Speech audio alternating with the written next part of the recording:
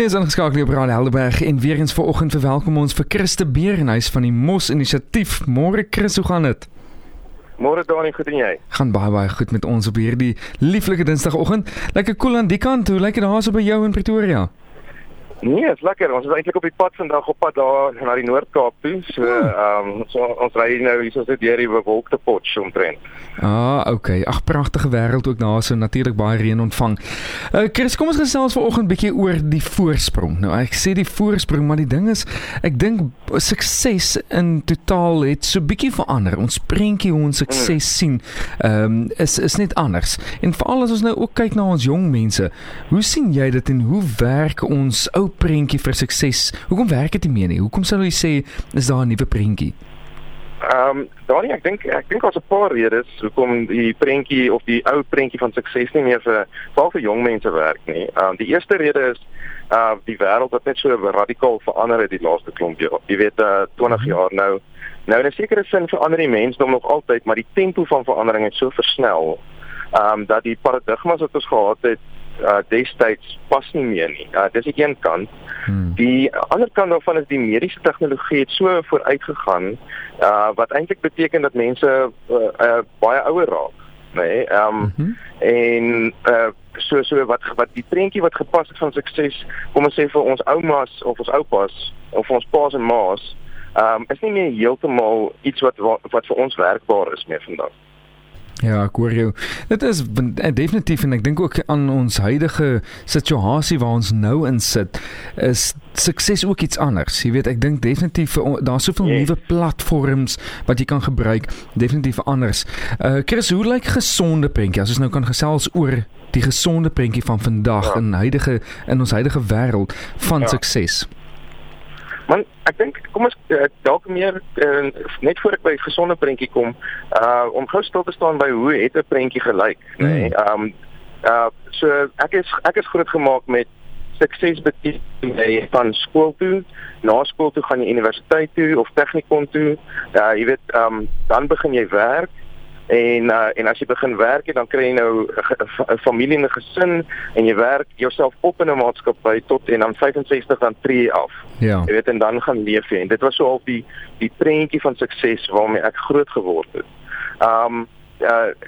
Soos ek gesê het, oordat ons soveel of mense in die algemeen soveel langer leef, werk daai prentjie nie meer nie. Want byvoorbeeld een van die goeders is soos mense werk nie meer net by een maatskappy nie. Jy weet, die jong mense van vandag gaan nie net 3 of 4 verskillende werke hê waarskynlik nie. Hulle gaan 3 of 4 verskillende loopbane hê. Ja. Jy weet, so mense trou ook ouer. Daar's 'n klomp faktore in daai ding, maar ek dink 'n baie beter prentjie om mee te werk vir die toekoms is om te sê vir die eerste 20 jaar van jou lewe is jy 'n kind. Nee. So jy dink soos 'n kind, jy doen die dinge van 'n kind.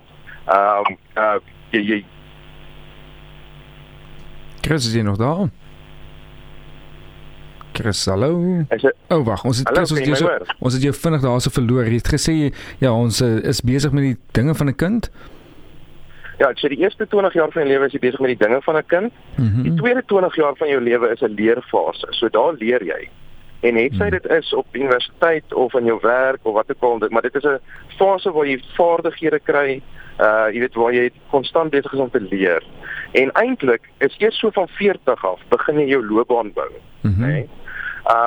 En daai, ek meen, want dink nou net by dit, mense tree ook al hoe later af. Jy weet, 65 is nie meer regtig eers die aftree ouderdom nie. So as jy gaan werk tot by 70 of 80, dan as jy by 40 begin het jy nog 40 jaar oor om te werk. Ja. Nee.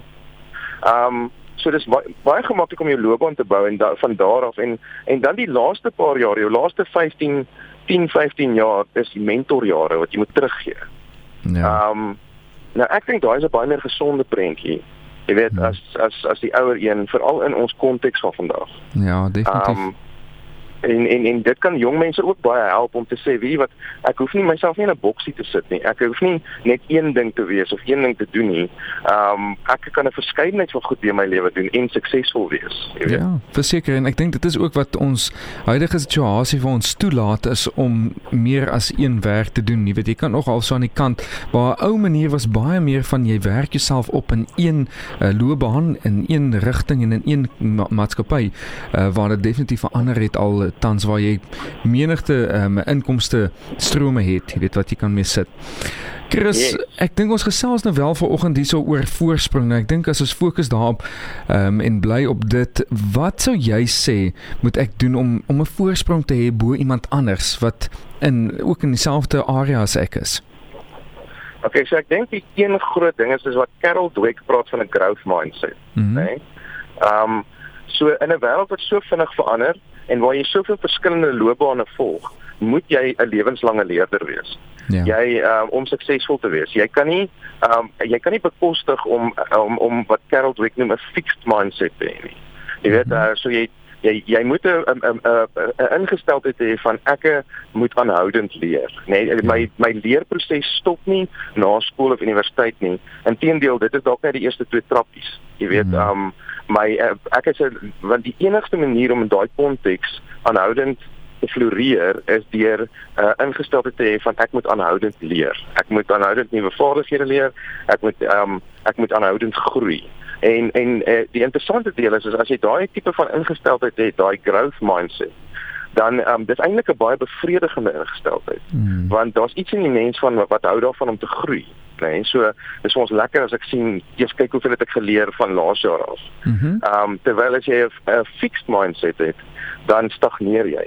En so ek dink dit is die een groot sleutel vir as jy wil kompeterend of jy wil regtig volhoubare voordeel hê, voorsprong hê bo ander.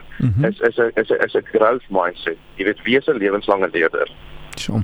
Ek luister nou so na jou en dit is baie waar. Ek het ook nou die dag so gelees van ons moet konstant onsself verryk en indien jy dit doen, jy weet as jy 'n nuwe of in gesprekke kom, dan het jy weer nuwe bronne of jy het nuwe inhoud om te deel en dit is hoe jy weer verder nuwe gesprekke dan nou aanknoop en dit is die manier hoe jy verryk word, jy weet, en dit is hoe jy gaan groei om ten einde in te sê in jou laaste 30, 40 jaar, waar jy kan sê ek het genoeg kennis opgedoen om nou terug te gee.